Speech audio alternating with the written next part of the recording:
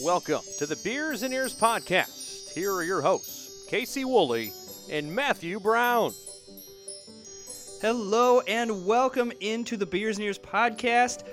I don't know if we've ever had an episode like this. This is the first time we have talked since the major changes to the Walt Disney Company. My name is Matt. I'm joined, as always, by Casey. Casey, I've been frothing at the mouth to talk to you about this. The fact that you called for an emergency podcast tells us how big this news is. So before we even get into the news itself, so welcome in.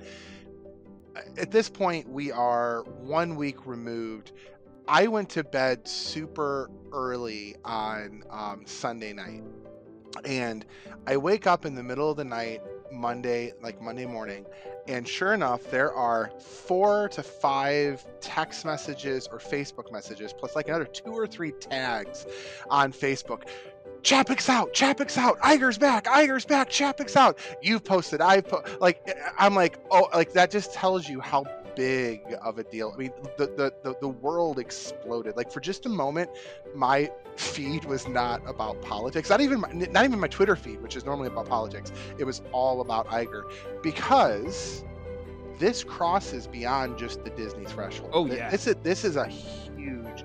I mean, when you talk about the Walt Disney Company, it is a top 5 company, maybe top 10 Easily. company, and to see that kind of leadership change instantaneously like that is insane.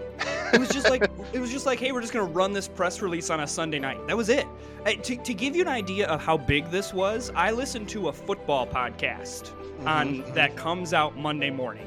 Okay. And it's by a guy named Bill Simmons, and he runs the Ringer site, which the Ringer does, pop culture. I've heard of the Ringer, yeah. Yeah.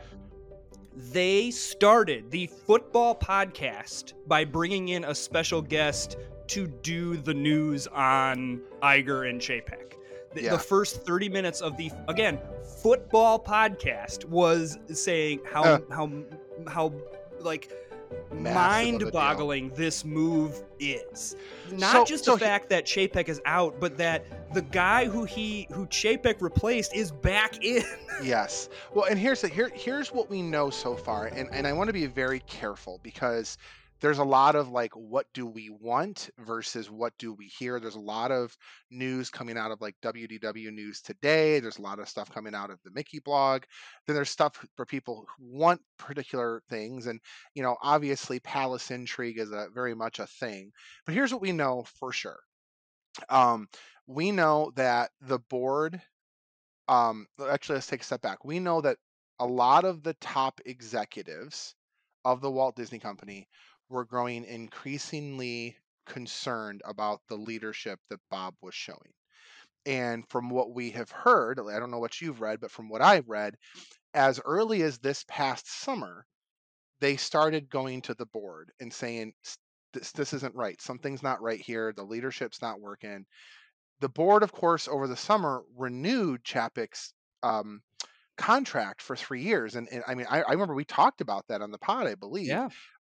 Just how okay, we're stuck with him for another 3 years. The fans have not been happy with Chapek for since his tenure began. Let's be honest. And honestly, Parks fans knew him from the Parks and were not happy with some of the changes he made at the Parks. But he had Iger there, I think, stopping him in a lot of ways. That's not here nor there. Something happened, which is the quarterly earnings results came out for third quarter. And they were not good. And I want to be very clear about something right now. It had nothing to do with the Parks. We're going to talk about Parks probably in just a couple of minutes. It had to do with the fact that Disney Plus is continuing to lose money in this craziness. The Walt Disney Company, while it made money last quarter, it was $1.5 billion off of its trajectory. Yeah. And when shareholders don't get what they think they're supposed to get, that's when things get real. And then apparently the CFO of the company went to the chairman of the board and said, we have got to get rid of Chapek. It's all him. And so apparently on not this last Friday night, but the Friday night before, a phone call was made to Iger. I guess they had been talking, but the decision was made. Iger accepted that Friday night. They didn't, from what I'm reading, they didn't tell Chapek literally until like 5 minutes before the press release went out. Like they fired him 5 minutes before the press release went out. It's just bonkers. Yeah, I mean, that's kind of what I've been hearing, that the CFO was kind of the one that spearheaded it. And that, but it was very much not hard to get people on her side. In terms of Iger's return, I heard that like the Thursday prior, he was like meeting with investors, which people thought was just kind of weird. Like, why is a former CEO meeting with investors about Disney? But, you know, Iger is such a big personality. They just kind of didn't think anything of it. And he's still got a lot of weight to throw around. I mean, oh yeah. Well, and that was kind of the listened. key. That was kind of the key of him coming back. You know, someone asked, why would he do this? His legacy at Disney is already cemented. Absolutely. You know, why would he come back? Well, you know, some people are just wired to work. And we think that, you know, Iger is one of those people, because, I mean, he was throwing around a presidential run for a while. He was. Ended up not doing that. I'm sure there was some like research, or he just decided, no, that's not what I want to do. And then the other wrinkle that I heard as well, and this is what the thing I picked up from my sports podcasts, is a lot of times ultra rich people like this, one thing that they like to do is own a team. So, you know, an NBA or an NFL team. And, well, it just so happens that one of those teams is up for sale right now, the Phoenix Suns, because the owner, Robert Sarver, you can read that whole saga, did some really not great things. Good on the NBA for forcing him to sell. However, the news, you know, place that broke the Sarver news was ESPN, which is a Disney company that was under Iger at the time. And so Robert Sarver is saying, I am not selling to anyone that is attached to Bob Iger's name. So kind of what the prevailing theory is that Iger's more than happy to come back into this because he's just wired to work and wants a new challenge. And now this has presented itself a new challenge. I also want to say too, though, while I think he is wired to work and this presents a new challenge and all that, Iger will go down as the number 2 best CEO in Disney's history. The number 1 only being Roy Disney. And I can't necessarily say that Roy was one of the best. He's just one of the originals. So it's kind of hard to like, you know, put him up. But even against Michael Eisner, like the two of them combined are the reason why Disney is where it's at right now. And I say that because I firmly believe that Bob Iger, he's not just the CEO of Disney. He truly is a cast member. He gets it. Yeah, he gets it. I firmly believe that. And I know there's a lot of Iger haters out there. And I know we're going to go into a little bit of, okay, what could be here, I'm hoping. But I know there's a lot of people who criticize, you know, well, some of these decisions were made when Iger was there. Again, Iger has a lot of force and has a lot of sway, and I'm not denying that a lot of this stuff was done under his you know, direction. But that's also not to say that Chapek didn't necessarily blow it while he was there. Chapek just didn't have the magic. Chapek was just the money guy. Iger is the money and magic guy. And while I don't think every decision is going to get reversed, which we'll talk about, I do think Iger has a way of spinning it in such a way to where it makes sense. Before we get into that, I just want to here's the moment where Chapek lost me. He was doing an interview and talking about content. And he said, when the kids go to bed, adults don't want to watch animated movies and animated things. And I went, what in the world are you talking about? That is an objectively wrong opinion. First of all, I know plenty of adults that after their kids go to bed, they stay up and watch Disney animated movies. Let's take it out of the Disney realm. Animation domination on Fox is one of the most popular things that has been going on for years. Family Guy, American Dad, The Cleveland Show when it was on. Absolutely. Oh, what's the longest running show on network TV? Oh, that would be The Simpsons. Yeah. Gosh, that's an animated show. I didn't even know he had even said that. That's crazy. What's even crazier to me is that is the total antithesis of what the Walt Disney Company and what Walt stood for.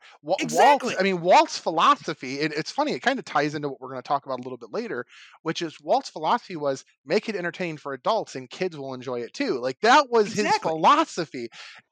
I think people think of the Walt Disney Company as some kind of a kid company. No, it's not. It's a family company. It's an entertainment company first and foremost. I didn't know he said that. That blows my mind. That blows my mind. That to me was, and I wonder if that was the moment that he lost a lot of other people, because like you said, that is the completely opposite. I don't think there's any one moment where he lost everyone. Yeah, I mean, there's a lot of moments. There are a series of blunders that he has made.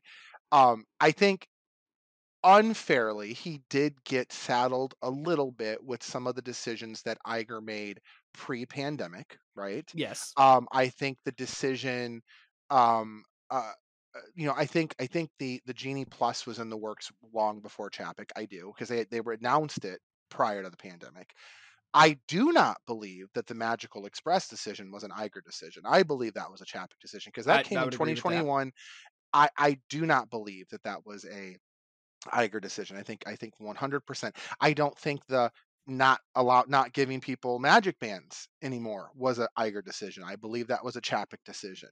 I believe not bringing the dining plan back has been a Chapek decision. The park reservation system, that was born out of a necessity, and I think I'm actually in the minority here. In fact, I know I'm in the minority here. I like the park reservation system, but it has to be used right. The whole point behind the park reservation system was to limit the capacity in the parks, so you don't have to go and artificially inflate the costs of each day that you're visiting. Just stop allowing 50,000 people into Magic Kingdom, and instead maybe take it down to 40,000 people in Magic Kingdom. And like, what, I know I'm getting ahead of myself, but I think what needs to happen here from a park side of things, and one of the biggest complaints is the experience is suffering, right? Just realize there is a maximum cap of what you can get out of a day at any one of the parks, and that's the cap. And that's what you project to your shareholders. Like, it's not hard. Yeah, it's not hard. So I guess what do you? I got ahead of myself. So yeah, what do you think kind of rolls back here? So I think I just want to make sure we got everything done in terms of like what's going on here and why I think the board brought Iger back. I think we did. So yeah, I guess it's okay for us to kind of transition into that now. First of all, the board didn't bring him back because the parks were struggling. I think all of us Parks fans need to recognize that there's a very good chance that Iger does nothing with the parks. Now, it'd be silly for his legacy, but I think he was brought back to save the reputation of the company. Yeah. I really do. I just, they've lost so much goodwill. Iger, if I were Iger, I would keep the Genie Plus system in place, but I would restructure it. Let people pick the stuff 60 days out, 180 days out. Don't do it day of, right? I would I would also fix the infrastructure of how it works in the Parks app. It's just, or in the app itself, it's just kind of silly. It doesn't make sense. It's not intuitive. That would go a long way. I mean, even if you kept the price there, like, fine, maybe bring it back down to what it was, 10 or 15 bucks, whatever. But you just leave it there and just let it sit. I think even if he doesn't go all the way and bring back Fast Pass, or he could even go the other route and just completely eliminate Fast Pass and Genie Plus altogether, and it's just standby going forward. That could work. Yeah, I mean, I like what you said, that it's not a parks thing. Because I think that's what so many people think of. The streaming in general, and this is like, again, back to the greater conversation. In general, their streaming services are not doing well. No. I mean, and again, this goes beyond Disney. This is Peacock. This is Paramount Plus. These are all these are not doing well because name your streaming services right now. What do you have? We have Disney Plus, and the only reason we have Netflix is because we're getting it through T-Mobile. That's the only two you got? I mean, we have Amazon, but I don't consider that a streaming service. That's a streamer. It is a streamer, but we use it. We had it before they had streaming. But you still have kept it, though. We do still have. Yes. I have Disney Plus, which I said I wasn't going to renew, but because I've got Hulu already, it just didn't make sense not to. I've got Disney Plus, I've got Hulu, I've got HBO Max. I only have Paramount because I want to watch Survivor because I don't have cable TV. When Survivor goes off, I cancel my Paramount. Yeah. And then Peacock, which I don't even pay for. It's just the free one. Yeah. That's it. That's what I have. I don't have Netflix. I cut the cord on Netflix months ago because they've got nothing left. It's crap.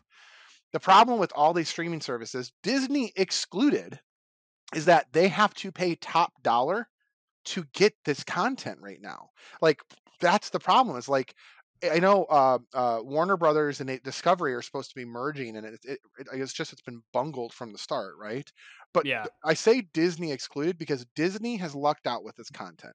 Disney had this back library of content that they have preserved for decades in the vault, right? But one would argue that by going and rolling out this streaming service, they cut off a revenue stream that they had, which was the release of the Blu-rays, the DVDs, all that home video content that revenue is gone. Well, and the paying of the rights. Netflix was paying them the rights Correct. for Yes. their movies to be able to stream, whereas now you're expecting that subscribers are going to make that up. So this is a greater problem that the streaming is. It's not as profitable, especially when you have to have the quality so high. I mean, again, I just got done watching Andor. That's 4 movies. Yes. It's well, that's the thing movies. is that it's not just that you're running the streaming service, but now you're also having to produce the content, and so you've got this other expense out there. So again, you've lost all this revenue, right? You've lost all this revenue. You're now putting out all this expense to be able to produce this content to make your streaming service superior, and it is, and you're charging the viewer $120, $150 a year. Yeah. Like that. Think of how much money I save. I think you and I have talked about this on this pod before. How do streamers make money? They don't. There's no way to make money on this. How do you calculate? I mean, let's look at an example. Disenchanted just came out. Yep. Enchanted made $340 million at the box office. This is now a straight to Disney Plus thing. How do you equate whether this sequel did better or worse than the first one? It would take, in order to make the $340 million that Enchanted made at the box office, it would take 2.3 million subscribers signed up for Disney Plus to pay for that. Yeah. That's one movie.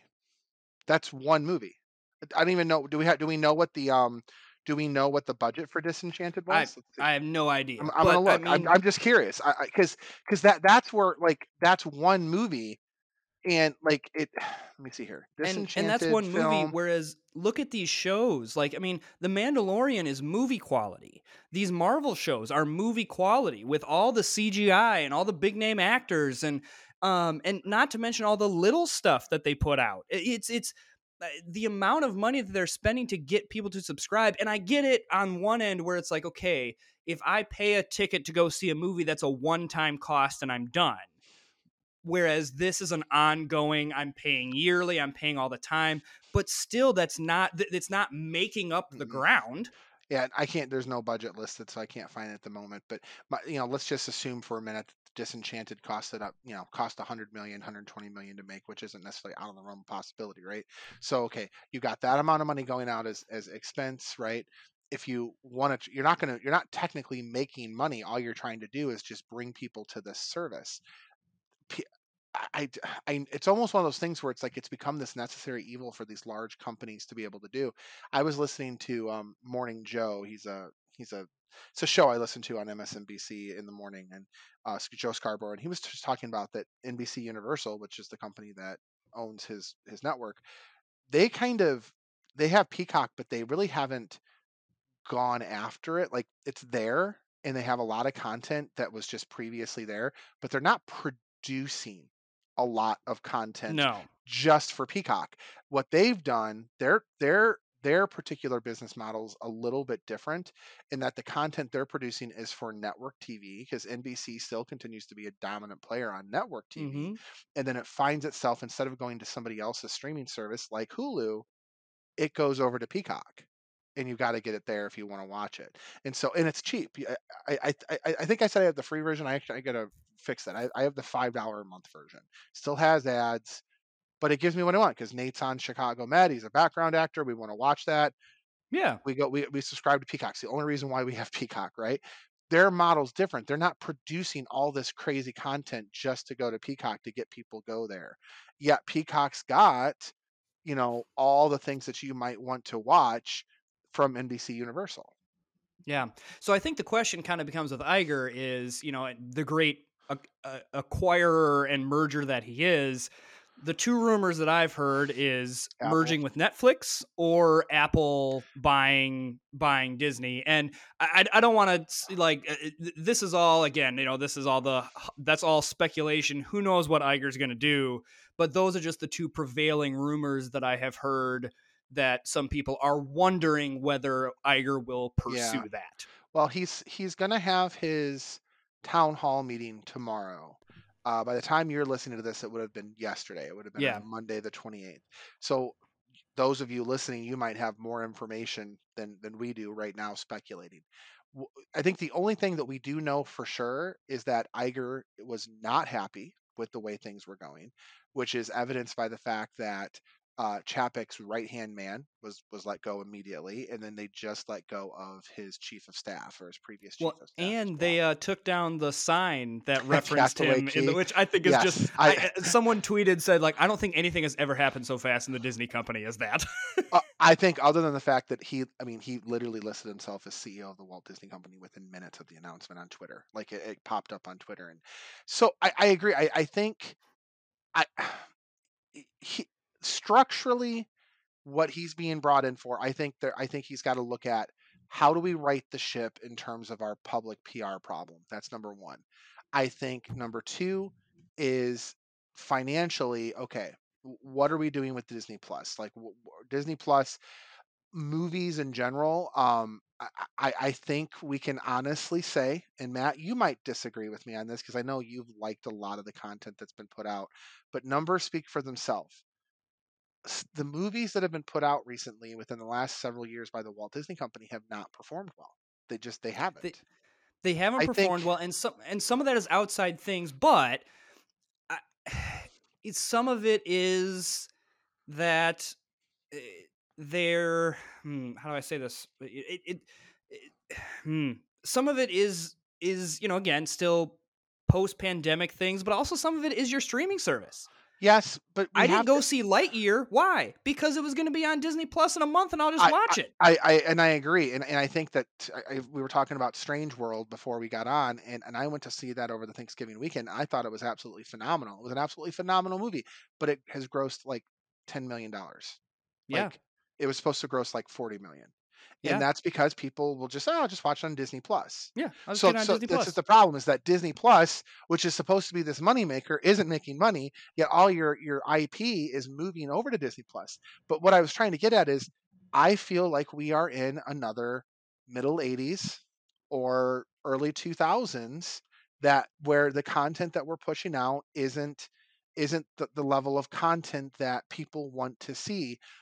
Marvel excluded. And even Marvel is maybe not where it needs to be right now. There's long been dips in the way that people entertain themselves at the movies, not just from Disney, but across the board. Long been trends of moviegoers, what they want to see or how they want to see it. I do believe that streaming is that next level of where people want to be entertained. The problem we're going to have, in that every movie studio is going to have, is how do you monetize it? How do you monetize it, right? Here's the thing. I don't think it's that hard, because, they did the $30 thing, but what's to stop them of saying, all right, it's not $30, but it's $10 for an at-home premiere. And, so you don't want to go to the theater? Great. It's, $10. Or at least that would be something. But I agree it's something, but I think they have to think about. I think there's more to it than just the back end of what are you getting from the sale. I think there's the front end up front, which is the money that goes into paying the talent. I think we're at a crossroads right now where the amount of money we have to pay out to the celebrities, to the actors, to the talent that we're getting for these movies, and I think what happened with Black Widow, Scarlett Johansson, what happened with Scarlett Johansson and with Black Widow and that whole thing shined a spotlight on movie contracts moving forward in terms of what is paid out and what amount of money you are paid. And what I'm thinking about right now is the new movie that just came out on Apple TV, Spirited. Oh yes. It's got Ryan Reynolds in it, and it's got Will Ferrell. We watched that over the weekend. I don't have Apple TV, but my mother-in-law does. It was a phenomenal movie. Like, it was probably seemingly one of the best movies I've ever seen. It is. I really wish I could get my hands on it. I'm not going to go buy Apple TV to get it. No, I hear you. But if I could figure out a way to stream it every Christmas, it's one of those movies I would watch every Christmas. It is so good. It is. It's like the greatest. It's like the Greatest Showman. It's a movie that Walt Disney would have produced years ago. Okay. Disney didn't have it. So, yeah. But my thing is, I'm curious to know, what did Will Ferrell make from that? What did Ryan Reynolds make from that? How much was the budget cost? And ultimately, how does that production make money? And I get that people don't go into, movie creators and movie producers don't, in directors, sometimes it's less about making the directors, it's less about making the money. It's the producer's the one who wants to make the money, right? There's the creativity. There's a lot of independent movie houses out there. And maybe that's the era we're moving into, is that these independent studios are going to be able to kind of fill this gap for us with entertainment. And the era of the big blockbuster is going to go away for a little while. Yeah. Well, because, I mean, think about those early 90s films. They had like one star. I mean, think about Aladdin. Robin Williams was the big star. Yep, he was the draw. What other voice act? It wasn't like, I mean, now it's like this name and this name and this name and this name and this name and all of these names. Whereas, you know, you look at Little Mermaid.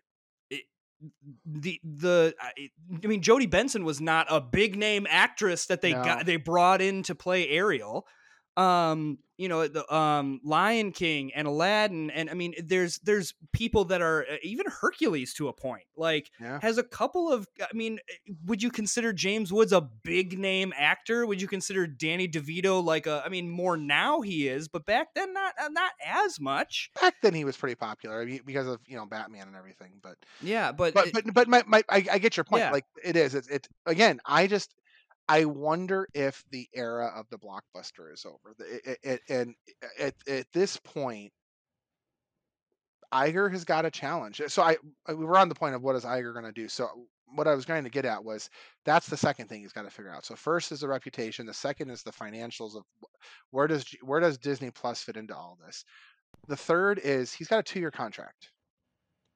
What happens next? Who is the person that's going to come up after him?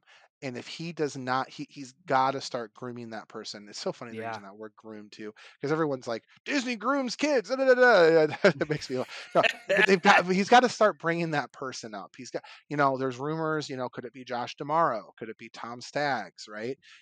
I don't know. And again, if this possibility of Apple comes true, there's this talk that he would be the final CEO in Disney's history. Yeah. So that's the other thing, and maybe that's what he wants. Maybe that's where they want to go with this. I don't know how I feel about Apple joining with Disney. I'm not sure how I feel about that. I also don't see that going through. Why do you say that? I think all the antitrust people are gonna make big noise, and I think a lot of people like to speculate, and because it creates news, it creates clicks. I'm definitely more on the, I think Iger just wants to get the Disney company not going to the toilets, and wouldn't be surprised if he acquires something else. But I think I'm not as worried about that, and so I'm not entertaining that idea quite yet. Yeah. Okay. Well, what do you think he's going to do? Anything beyond what I said? My money is on he's going to go after Netflix. Yeah. They're the kings of streaming, but what has Netflix been trying to do for years? Trying to get their own original IP. And the only one that has stuck is Stranger Things, and that's it. Mm-hmm. Whereas if he can get a deal merger with them, hold on, I wouldn't agree with that. They were doing a lot of great stuff. I mean, House of Cards was the original. House of Cards stuck before anything. Orange is the New Black was the other one that was hugely on there. They have had a lot of trouble recently because their problem is they swung too far in the other direction of we produced the content and laid off of content that other people had. The problem is it then became flooded. The market became flooded with it. Yeah, but regardless, I think he tries to find that marriage, and I think from a park standpoint, I think he repackages what Chapek has done so it is more palatable. Because that's the thing. I don't think that people really care about the price hikes. It's that the experience of the vacation is bad. People can stomach paying more. What they can't stomach is paying more for something that sucks. Agreed. I'll pay more if it's great. And so I think I'm not thinking he's going to roll back a bunch of stuff, but I think he's going to repackage a bunch of stuff. Yeah, I think, again, this goes back to what I was saying of he has to figure out a way to turn around the reputation of the company. And I think there's a couple things right up front that he could do immediately for parks wise that'll build goodwill. Start including Magic Bands again. Just give people saying on property Magic Bands again. And number 2, bring back Magical Express. Even if you rate hike the hotels by $16 per person per, it's $16 Mears right now. So $16 one way Mears Connect, family of 4. Okay, it's an extra $100. So even if you rate hike it $10 extra a night or something, no one would ever know you did it. Bring it back. Bring it back. Those 2 things, Magic Bands and Magical Express. He could do that, retire, and we'd be like, Bob Iger is the greatest CEO ever. If you want to add a third, bring back dining plan. Bring back the dining plan. People would, and again, none of that stuff's going to cost you any money. Okay, the Magic Bands might. The Magic Bands might cost you, but those are being made in China. Again, bring a rate cost up a little bit more on the hotels. Yeah. I think the 4th thing that they could do that would buy a ton of goodwill, bring back the annual pass. Bring it back. Oh, yeah. Bring it, because I'm ready to buy. I'm ready to buy the annual pass. The second it comes back for Walt Disney World, I am buying an annual pass for myself. It's been decided. I am simply waiting for them to do it. Yeah, and I'm going full out. I'm going probably not no alone. blackouts. I'm going no blackouts. I want to be able to catch a flight down there, catch a cheap hotel, and go to Disney whenever I want. That's what I want. Like, if you were to, those things would cost you nothing. Then if you want to dig a little bit deeper into the problems you're having of park capacity, if you're going to keep the reservation system around, use it the right way. Let people pick which park they're going to be in. Maybe park hopping starts after noon instead of 2. I think that could be a really beneficial win as well. Yeah. Those are all small little things where if you really want to limit the capacity in the parks, use the reservation system instead. Those would be huge for turning the reputation of the company around. And again, just do it in a way that is simple for guests. Just make it simple. Mm-hmm. I don't think people hate the reservation system. They just hate how complicated it is. All right. So I think this is a fun segue. So our original intent of today's episode was to get to a viewer question, which was to review a Walt Disney short called Lambert the Sheepish Lion. Which I had never seen. I had never seen either. This came in on our Facebook Messenger. It came in from a request. Let me see who that was from real quick. I just want to make sure we give them credit. Hold on.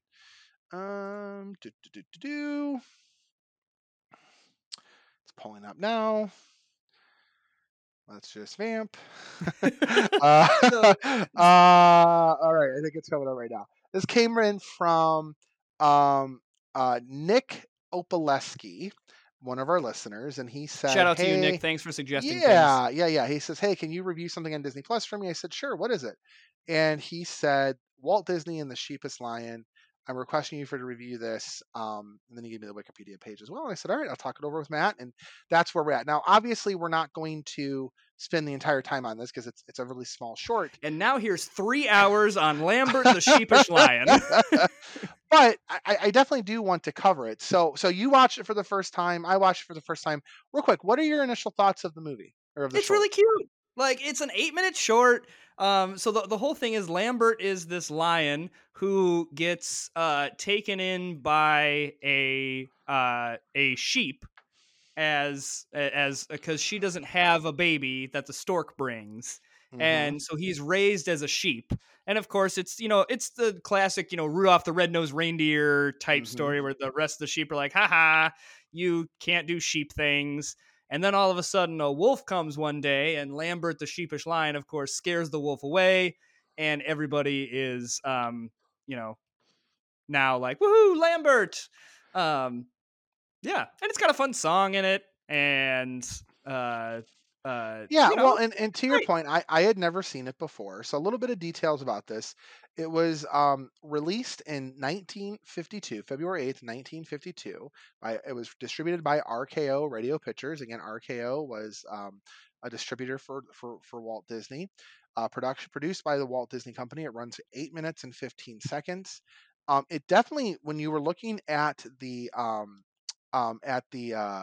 at the credits, did you catch the credits of who was responsible for this? I didn't. Yeah, so you'll recognize some of the names. Yale Gracie was one of them. Oh, see, And I Yale, recognized the voice actor, but I didn't recognize Yale Gracie. yeah, Okay. Yale Gracie, and if you remember, Yale Gracie had a huge uh, he was responsible for Pirates of the Caribbean and the Haunted Mansion attractions. In fact, Yeah. Master Gracie, that's where that comes from. Anyway, so he was involved with it. Don Lusk was involved with it. He was also, if I'm not mistaken, he was one of the 9 old men, maybe. He was hired by the Walt Disney Company in 1933. He was 20 at the time. He was responsible for Ferdinand the Bull. He also worked on Snow White and Seven Dwarfs, Pinocchio, Fantasia, Bambi, Song of the South, Melody Time, So Dear to My Heart, The Adventures of Ichabod and Mr. Toad, Cinderella, Alice in Wonderland, Peter Pan, Lady and the Tramp, Sleeping Beauty, and 101 Dalmatians. Oof. Yeah, so I take that back. He was not one of the 9 old men, but he had a huge impact on some of the stuff that we see from Disney and we think about from Disney. I think this is important, and the reason why I think it's important to talk about this is because this is where the roots of the Walt Disney Company come from, and I think where we can connect everything we just talked about with Bob Iger and Bob Chapek and where the Walt Disney Company is at 100 years old, or will be 100 years old next year. The Walt Disney Company has had to reinvent itself year after year after decade after decade after generation. The Walt Disney Company of today is clearly not the Walt Disney Company of 1923. No. It's not. No. And it's not the Walt Disney Company of today is clearly not even the Walt Disney Company of 1939 when Snow White and Seven Dwarfs came out, or 37, or whichever year 37, that yeah. was. 37. It's not the Walt Disney Company of 1937 when Seven Dwarfs came out. The Walt Disney Company has been on the forefront of technology and creativity and imagination for the last century. Well, and that's the key where that was, obviously the Walt Disney Company starts with short cartoons. Like Correct. this is very much the reason that when you watch something like this, and I remember feeling this, it just reeks of, and reeks is not the right connotation. It oozes Disney. Like it just, Mhm. you watch this and you're like, oh my gosh, this is Disney. If you didn't tell me that Lambert the Sheepish Lion was Disney, I would have been like, this is Disney, right? Clearly Disney, yes. It's clearly Disney. And like you said, a big part of this was innovation, and Walt encouraged his animators to innovate, and that's what made these short cartoons, the Silly Symphonies. I mean, that skeleton one, that we see every Halloween had a whole merch line because people are still connecting with it. Obviously, I mean, Steamboat Willie and Mickey Mouse grew out of these shorts. Same with all of these other characters. They grew out of these shorts. In the early years of the Walt Disney Company, post Snow White, when World War II broke out, the films that came out between like 1940 and 1950 are all of just collections of short films. Correct. Like this is really, if you want to get the roots of the Walt Disney Company, it is short films. Yeah. And Lambert the Sheepish Lion very much just feels like a classic Disney type thing. One of the things I had mentioned a couple minutes ago was Disney's 9 Old Men, and you've heard of these, right? Yeah. Oh yeah. So Disney's 9 Old Men, they were the Walt Disney Productions company's core animators, and they created everything that we can think of, that the most famous animated cartoons, everything from Snow White and Seven Dwarfs all the way up through The Rescuers in 1977 and Wow. everything in between, right? So when you think of that, Snow White, I mean, that is 40 years of history.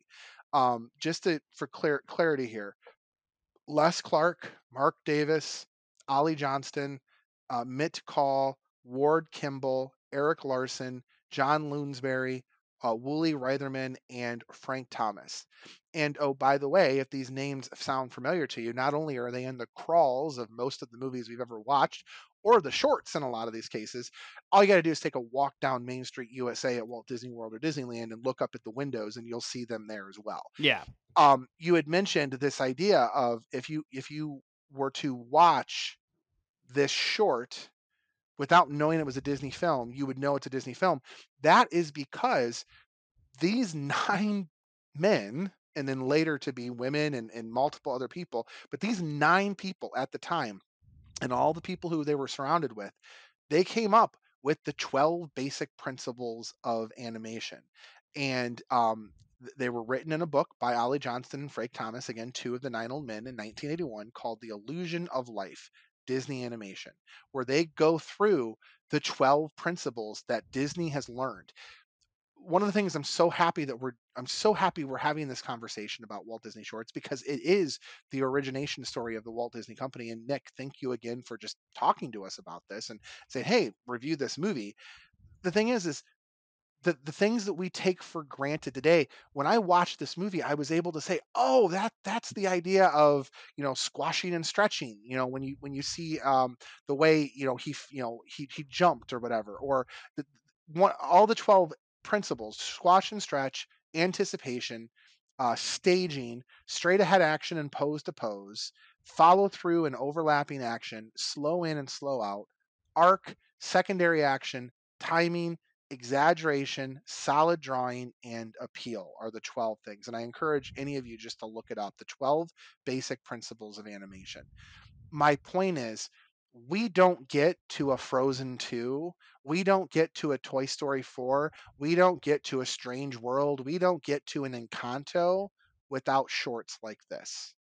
Mm-hmm. This is one of the fundamental building blocks that has gotten us not only to Disney featured films, but has gotten us to things like Shrek, right?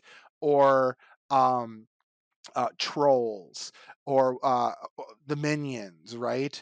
Despicable Me. This is what has gotten us here, because at some point Walt Disney in the 1920s said to himself, I'm going to make pictures move. Yeah, was there animation before Walt Disney? Yeah, there was, but he perfected it. Yeah. And this is one stepping stone in a much longer history. Yeah. Yeah, it's and that's cool in watching any short, because I kind of got, this kind of sparked a little bit more, and I started going back and watching some of the Mickey shorts, Mm-hmm. and how Mickey has evolved and kind of seeing his origins. I do want to I don't want to let this go. I found this very interesting as a Disney universe synergy, that the stork that brings the babies is canonically the same stork from Dumbo, because he is voiced by the same person, and that is interesting. Sterling Holloway. Yeah, Sterling Holloway. I saw that. Yeah, who you will recognize as the voice of Cheshire Cat. Yep. He also was Winnie the Pooh, the original Winnie Yes. the Pooh, before Jim Jim Cummings Cummings. took over. So, but I love that canonically it's the same stork from Dumbo, and incidentally enough, Sterling Holloway also voices the stork in Dumbo, so Yep. it Yep. it made sense. But that's just kind of a fun. Think of how mind blowing like that must have been for someone watching this that had seen Dumbo, because again, this release is in 1952. Dumbo was 1940 something. 1940s. Yeah. So 10 years from now, like the mind-blowing connection that somebody made of like, that's the same stork from that movie. And like it's the early MCU. It's an Easter egg is what it was. They didn't even know what an Easter egg was at the time, right? Yeah. You know, So I think just, and I want to say that Lambert got an ornament one year, like this year or last year, that I see a Lambert ornament. Really? Okay. Hang on, let me It's confirm 1952, so it would have been, if they were going to go with like a legacy ornament, it would have been this year for 70 years. Yeah, let me look this up. Well, while he's looking that up, something I just think it's important to talk about, and we can kind of keep going on this. Disney never abandoned shorts. I mean, they have continued doing shorts.